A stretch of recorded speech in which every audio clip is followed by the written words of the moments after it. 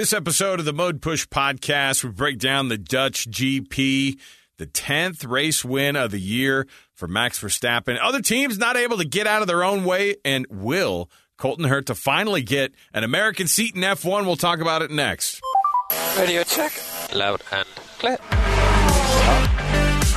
KSL Sports and KSL Podcast present Mode Push, an American view of F1, starting now. And I'm stuck. He's looking gut with his honestly. I'm gutted. I'm absolutely gutted. I enjoyed this so much. Thank you.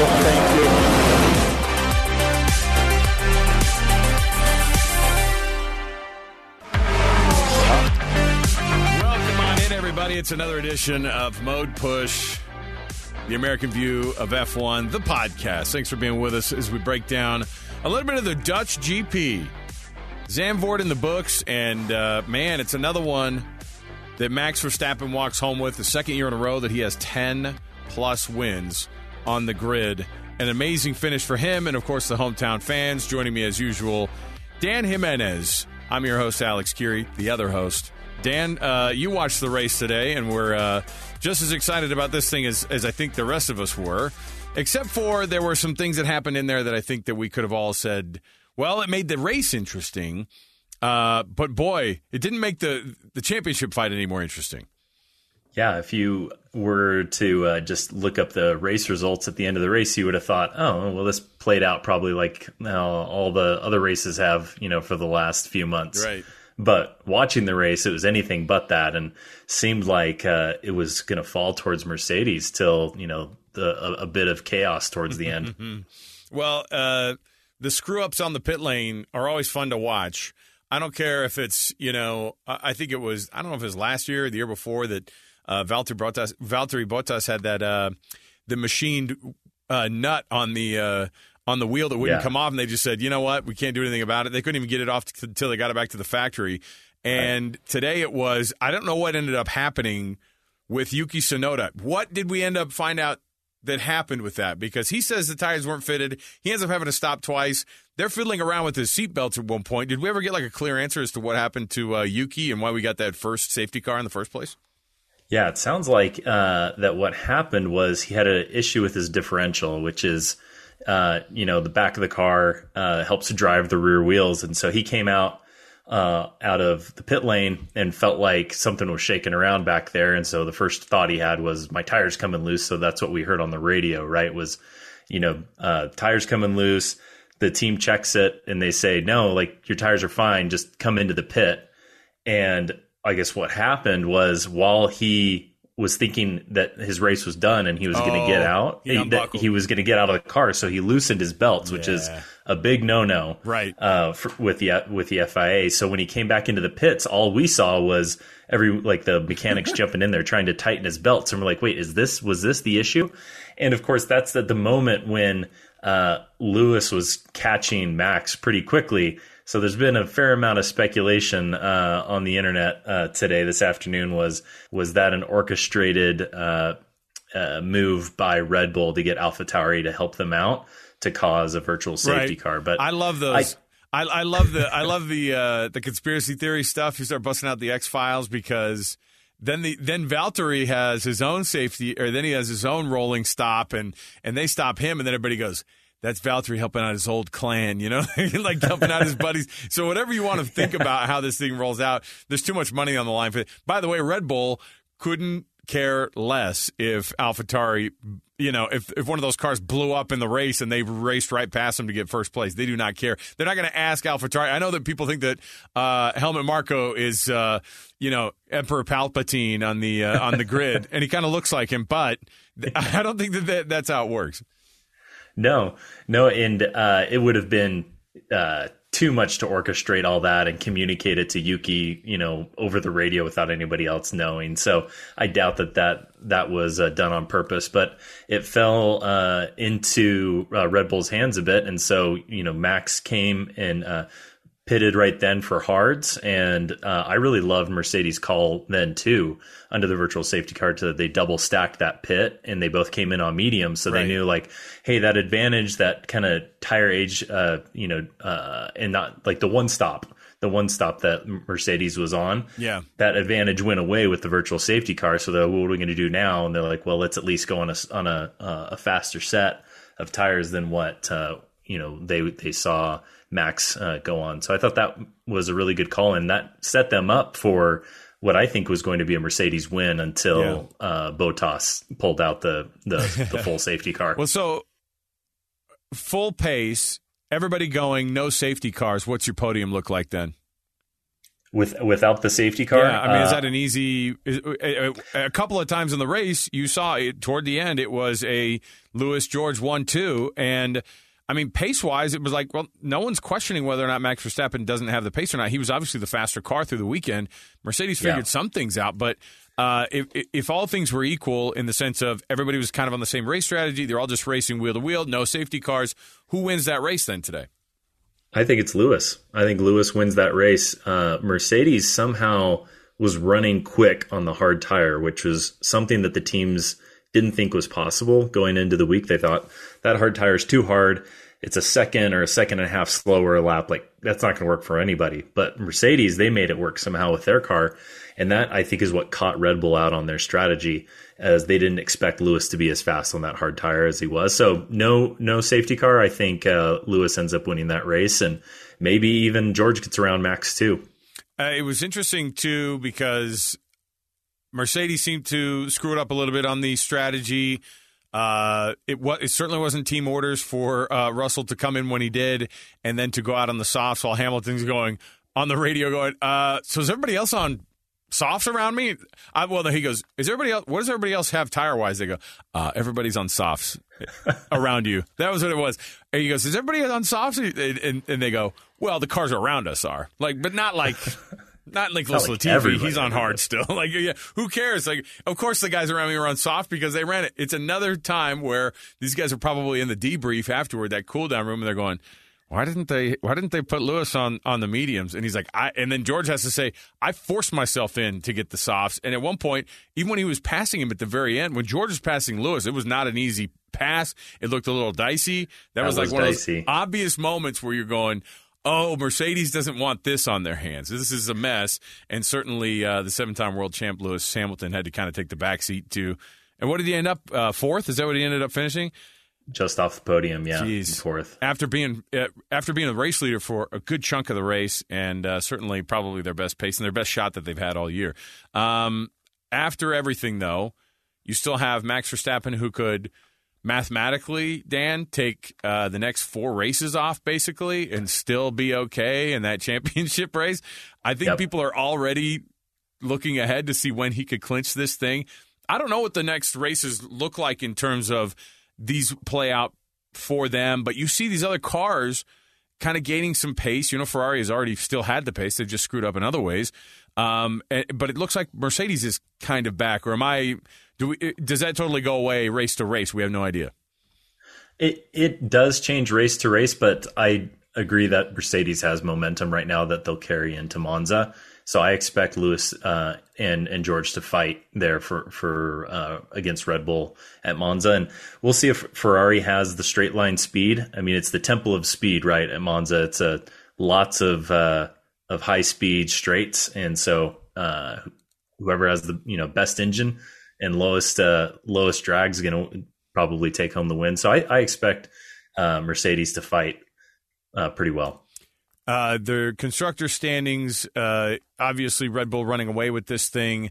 Lots to be said about, and this is probably an underappreciated part of the of the race weekend, usually, because it's all about the racer and it's all about the guy in the seat. It's all about these drivers, and they're pretty quick to go, oh, I want to say thanks to everybody back at the factory. I want to say thanks to the team. This is a team effort, even though I think that there's nobody on the planet with bigger egos than these race drivers, maybe the team principals. But I look at it and I go, the strategists for these teams make or break some of these things. And obviously Ferrari has been broken by these things. But on the flip side, you have Red Bull, who's getting a ton of credit for their chief strategist, who did a heck of a job today. Hannah Schmitz, I think is her name. Yeah. And she's getting all this credit today. Everybody's heaping all this praise on somebody who you never usually talk about.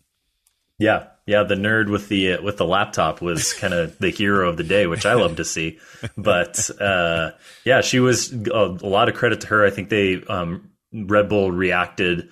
I think in every odd scenario that was thrown at them towards the end of the race in a great manner. And with that last full safety car coming in to get the softs, I mean, you're a sitting duck when you're leading the race and that full safety car comes out and there's a few laps to go. Because normally, whatever you do, the people behind you are going to do the opposite. They're just going to wait and see, which is kind of what happened. Like Max came in to get his softs and Lewis stayed out just to leapfrog him. Now, then the surprising thing was that then a lap later that George kind of forced his way in there and screwed up what I thought was going to be the Mercedes strategy, which was to keep George in between Lewis and Max and make it hard for Max to get a good start and give Lewis time to get his tires up to temperature.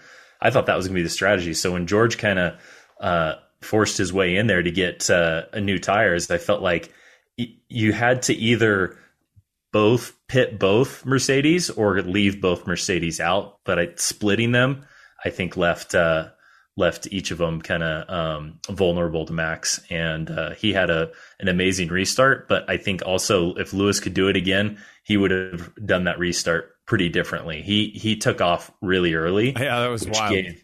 I was waiting for the Bottas style. I'm going to go 5 miles an hour until we get to the start line, and then I'm going. Right. But he didn't do that. He went early and gave Max that toe, and it was over by the time they got to the start line. Right. The end of that straight, it was like.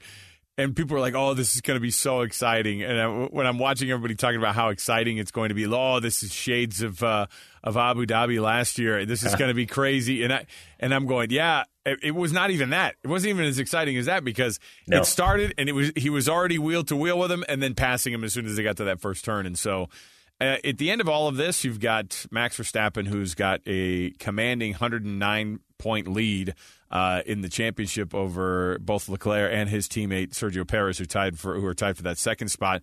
George Russell just hanging around at 188 points in fourth place there. Carlos Sainz, 175 points, fifth place. Lewis Hamilton, 158 for sixth, and then it drops off pretty precipitously for the rest of the guys in the midfield. How this thing plays out the rest of the way, is this going to be an interesting world championship fight at all? What's going to be something we look at and we just kind of go, Max is going to be the world champion. That's the thought. That's at least my I can't imagine how it would go any other way unless something catastrophic happens, obviously. So what's the next part? Like, where's this next fight then? Is it between George Russell, Sergio Perez, and Charles Leclerc? Does Carlos Sainz throw himself back into that mix again because he's found himself a little bit further back?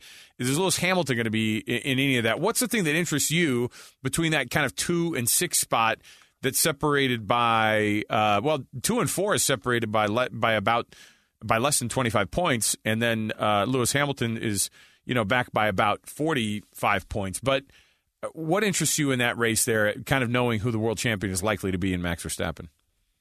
Right. Yeah, I think the World Championship is all but decided, and so it's about the Constructors Championship and then the driver spots that you just mentioned, 2 through 6. I'm looking at Lewis. I think that he's going to surge, and Ferrari has something like a 30-point lead in the Constructors standings over Mercedes. They need to keep that. I mean, there's big money at risk there between the second and the third spot. That's what I was wondering is, like, we always hear the hundreds of millions of dollars, and across American sports, the way we do it is if we just go, you're terrible, but you get the same share as everybody else. Maybe your gate's a little bit different because not as many fans are showing up. But, like, explain that a little bit. Like, I don't know what the actual chunk of money is that's shared. And I love the idea of you're better, you get more money, which sucks for the smaller teams, but at the same time, it's a good incentive to be able to produce better race results. So what's the actual kind of money breakout? When you say it's better to be obviously between second and third and fourth, or I know that last year, or even the teams now. You look at Haas, who at one point was going, "Hey man, they were in like fifth or sixth, a handful of races in." And that's a massive amount of money, but what really is the difference money-wise between these teams when they do finish in the order they do? Yeah, it looks like it's on the order of 30 to 25 million difference there, kind of in the top spots. So that's a significant amount of budget. That's 25-50% of your budget for a season. That can make up the difference there between those spots. So they're going to fight super hard for that spot, Mercedes, to try to take it away from Ferrari. So that's what I'm interested in watching is those two. And there's new rules coming into play in 2023 around the floor, like we talked about in the last episode, and raising the floor. And Mercedes is already working. All the teams are working on it, but Mercedes is really investing a lot into the development of that car for next year, kind of almost taking this year as a write-off and trying to come out stronger next year. But I think that they're going to gain some momentum through these last few races, and we'll be back in the title hunt in the first race next year. Lewis went after his team because of some of the strategy stuff, and you have guys going back and forth, and then afterwards you have to apologize for all those things. So ultimately, how is it that I don't know, when you regroup and they have to kind of debrief and they just go race to race? I mean, this triple header. You don't see the triple header a lot in F1 because these are significant amounts of people that are moved, equipment that's moved, and all the the logistics that actually go into it is fascinating to me. I would love one of these episodes. We should break down, Dan, how this whole freaking party gets moved from one country to the next, one continent to the next. That's even more fascinating too. But everything breaks down, and you're supposed to be able to get together as a team. Do they get like sim time? Do they get any kind of like real looks and real debriefs that are significant between races like this? Or is it like when you don't have a bye week in football and you go, no, man, we just go straight into it. We have a couple practices during the week, as they do, and they just, for them, I feel like just traveling to the racetrack is the majority of what they have to do. Yeah, it's a traveling circus, right? It's the same group of people every weekend in a new spot. A lot of preparation goes into each race well ahead of the race weekend. Through the summer break and even prior to that, these teams will have all been doing all of their simulation work to get ready for each race weekend. So they'll come into it with their plan, and they'll likely take the data that they gather from the most recent race and try to incorporate that into their sim and their what they're preparing to test during or run during the practice sessions at the next race at Monza. So I would say they're 95% there by the week before, and then some fine tuning there in the last few days. But like you said, it's a lot of logistics. It's just got to get your rest, got to get your sleep, and got to get the car and all the equipment to the next spot. Because a triple header that's a lot of travel, and these guys are going to be pretty tired. From today's race, anything else that we haven't touched on that you think you went, that's something that I got to bring up in the pod today? Because, through the race, you're just kind of watching this thing go in slow motion, and you go, oh, my goodness, another safety car. Max Verstappen was, you could call it being gifted something, but he's still the best racer out there on the track. Yeah. Some of the things that stood out to me, we talked about this a little bit, but the Ferrari pit stop mishaps there with the late left rear tire to go on. I went back and watched that to try to figure out what had happened, because on the radio or on the broadcast they had speculated that they had misidentified a tire in the wrong blanket or something.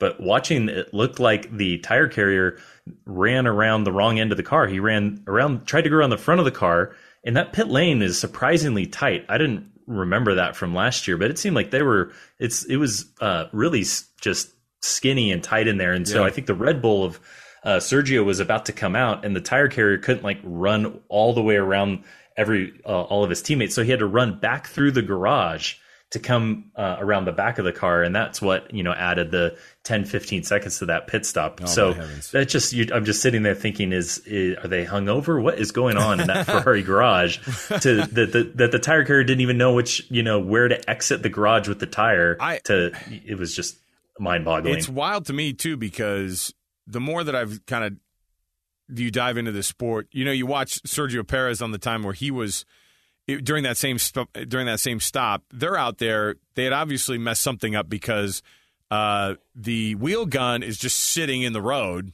and Sergio Perez runs over it because this is a tight pit lane, and he's just going into the same space that he's supposed to go into, and they had obviously just kind of left it out there, lying out there. And I was thinking, did he run over that on purpose? Did they leave that out there on purpose? But the reality was, they were all mixed up. I'm baffled too, because as soon as that happened, it was interesting because the commentary in the booth was, that just ruined their entire race. Like in the first quarter of the race, his race is ruined because of this 14-second pit that they had there. And I thought it's wild because at some circuits it doesn't necessarily mean that, especially if these cars have pace, which the Ferrari does. Yeah, that really set Carlos back, and he said that he had already sustained some damage in that first corner tangle with Lewis kind of washed up into him a bit and damaged a bit of his kind of side skirt barge board area off the inside. So Carlos cited that after the race as kind of what had hurt his pace. But yeah, having a 14-second pit stop will definitely not help there or really anywhere. And it was, I feel bad for Carlos. He was a bit of a punching bag today. He got the time penalties from overtaking under the yellow, unsafe release, all this. Oh, the unsafe release, yeah. So he got the 5 second from the unsafe release. He ran over the or his team left him out to dry with the tire, and then he's really lucky he didn't get a penalty for overtaking. Right next to Valtteri when the yellows were out. Yeah, I was fascinated too when he's like, that was not an unsafe release. That was definitely not an unsafe release. And I'm going, how on earth would you have thought that? And by the way, if it's an unsafe release, that's not on him. I mean, like, all he's doing is having a guy go, yeah, you're good, and then they just have to trust that. That's the other part that I've been blown away by is these teams that are these engineers, these race engineers. It is beyond the craziest thing you've ever practiced in your life. And of all the sports that I watch, we watch, football teams go out on the field all the time and miss extra points that is supposed to be 100 out of 100. And you go, what's your problem? That's the only thing I can equate it to, except for, it's the only thing that they do. That's not me trying to like dog the engineers. I'm just saying they're like, you had one job, right? And they have many jobs, but at the same time, those pit stops, the amount of time that they practice them, it must be 100-fold more than the rest of us that have that menial thing at our office that we have to get 100 times out of 100. Like, they don't miss on this stuff. And so when they do, that's the part, and especially on a day where Ferrari is already getting killed across the board because of everything else. And I was watching somebody posted online a commentator from Turkey who I guess just is brutal about Ferrari, which I love. Like, I'm just like, man, I wish I spoke Turkish now. He just is like, Ferrari finds another way to ruin their entire weekend with one terrible pit stop. It's like he kills Latifi on every race and he murders Ferrari on every race. And I'm like, man, this is the kind of stuff that makes the sport kind of interesting, though.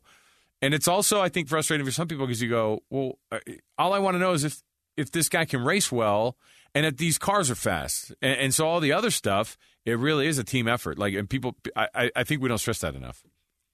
Yeah. I'm thinking back to when I was racing and working with Ford Racing, and we were running for the championship. And I want to say it was the 2012 season. And we were 5 races to go in the lead. Like, we were cruising towards a championship.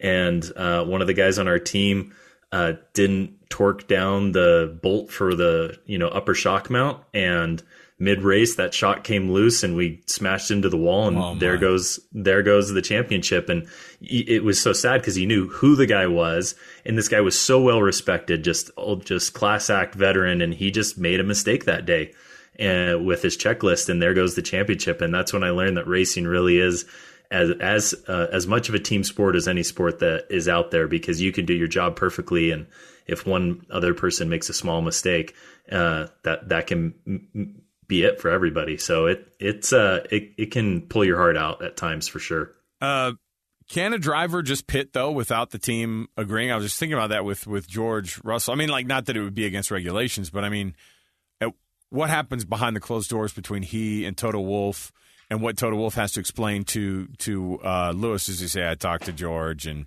he's never going to do that again. But that also feels like a kind of a veteran boss move to just go, I'm taking over. It feels like something that Fernando would do. It feels like something that Lewis would do. It feels like something that a guy like George Russell is very confident enough to be able to make that move, and he did it. But is that like the kind of thing where the team goes, don't you ever freaking do that stuff ever again? That quite possibly could have been the conversation afterwards. I was, I guess, impressed and surprised that George was so adamant about coming in and getting those tires. That's something I would have thought maybe in year 2 or year 3 he would have done.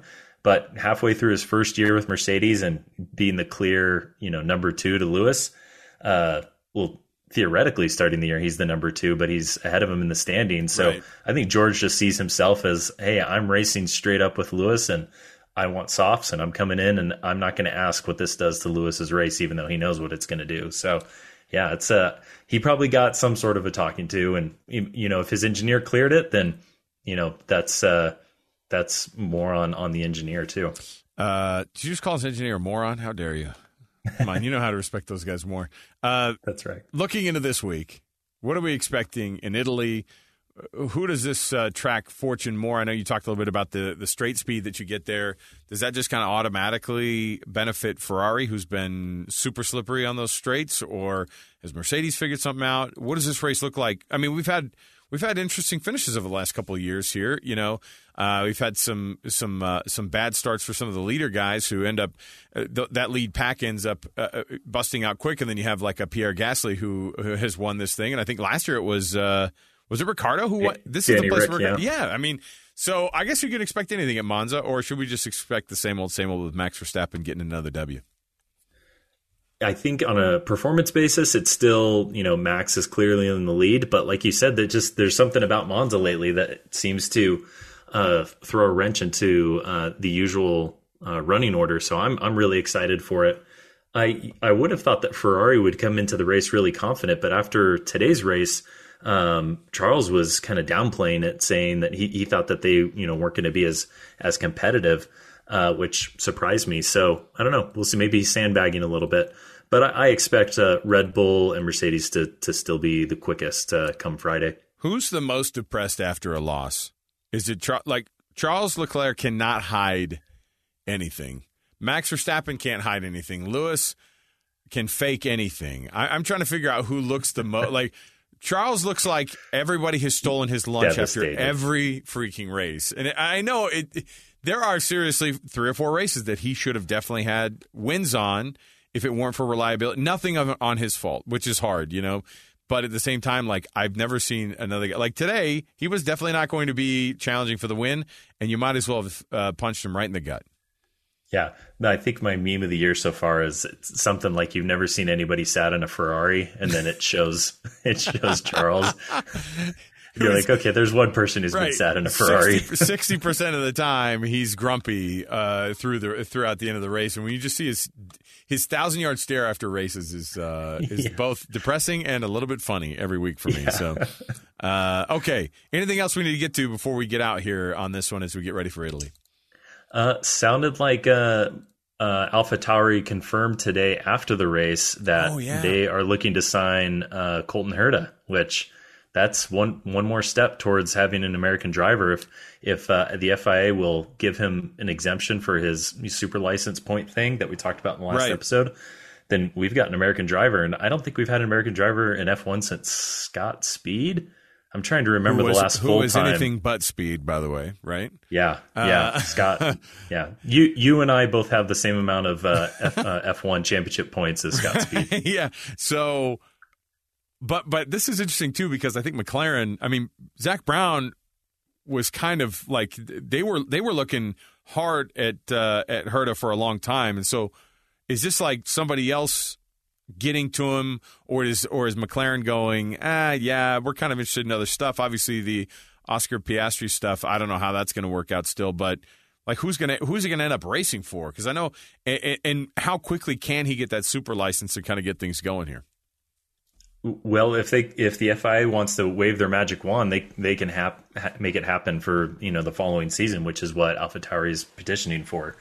I think that, McLaren's saying that Oscar Piastri's, driving for him. The board ruled on that over the weekend and said that the contract with McLaren was the only valid contract that Oscar Piastri had. So wow. that'll be the lineup. And Alpine is, probably frantically trying to get Pierre Gasly. It's interesting. You keep seeing these video clips of the drivers walking out on, Parc Fermé or just walking into the racetrack, and you can kind of catch a little bit of what they're saying on the mics. And I've seen two now where one was Gasly talking to somebody saying like, yeah, the contract's already done. And another one was today, Danny Rick saying he's going to take a year off. Yeah, I saw that one on Twitter. Yeah. And I know that makes people a little bit sad, but there's also the part where I go, I like to see new faces and new butts and seats just because it makes things a little bit more interesting. I get nervous for a guy like Colton Herta who's going to have a massive amount of pressure on him. And, he's been driving at a really, really high level and has as much talent, I think, as any of these young drivers that are out there across the world. But the type of pressure that is with F1, I have never seen in any other level of motorsport. And so it's going to be interesting to see how he handles it. And hopefully AlphaTauri can give him give him a good car to at least give him something to work with next year too. But I'd be excited if he actually does get that. And I guess it's not unprecedented either. I was thinking, well, if they never do this, if they never push this through, but I guess they've done it a handful of times, and so it's not insane to think that they could push it through. Yeah. I think it'll happen. It'll be good for business for F1. I think that you'll see an ever increasing amount of interest from Americans having their guy that they can cheer for. Right. I'm super excited about it. That's it for this week then. Did we cover everything? I think we did. I mean, at some point we've overtalked it. So I appreciate you coming on these Sunday evening breakdowns here, and then people can be able to listen on Mondays. And we hope that they do. Subscribe, tell a friend, teach a neighbor about F1. We have a lot of people coming out of the woodworks. Dan, throw out your Twitter handle so people can follow you and at you, because you're really good about making sure people get those episodes. Tell everybody where to find you on Twitter. Yeah, you can find me at the Dan Jimenez. I'm working on getting a different handle, but for now it's the Dan Jimenez, and would love to engage with anybody who wants to talk F1. I'm on there and happy to chat and share memes and all the fun stuff. I love that people are like, oh, hey, there are other folks that enjoy F1. I don't have to hide in the closet anymore and enjoy it myself. Listen, as a guy who, for my day job, I have to be obsessed with college football, this is kind of an interesting thing for me because I do the whole college football thing. My wife loves weekends now. I'm watching football constantly, and then when I'm not, and football's not on during the daytime or during the morning, then F1 takes over. So sorry, honey. Sorry, not sorry. F1 takes over. So you can follow me on Twitter. Also, it's just Alex Keary KSL at Alex Keary KSL. So that's what you can find us on Twitter as well. For Dan Jimenez, Alex Keary, we'll be back again this week breaking down another trip to Monza. We'll break that down later in the week. You can get that dropping either Wednesday evening or early Thursday morning. Until then, we'll talk to you then.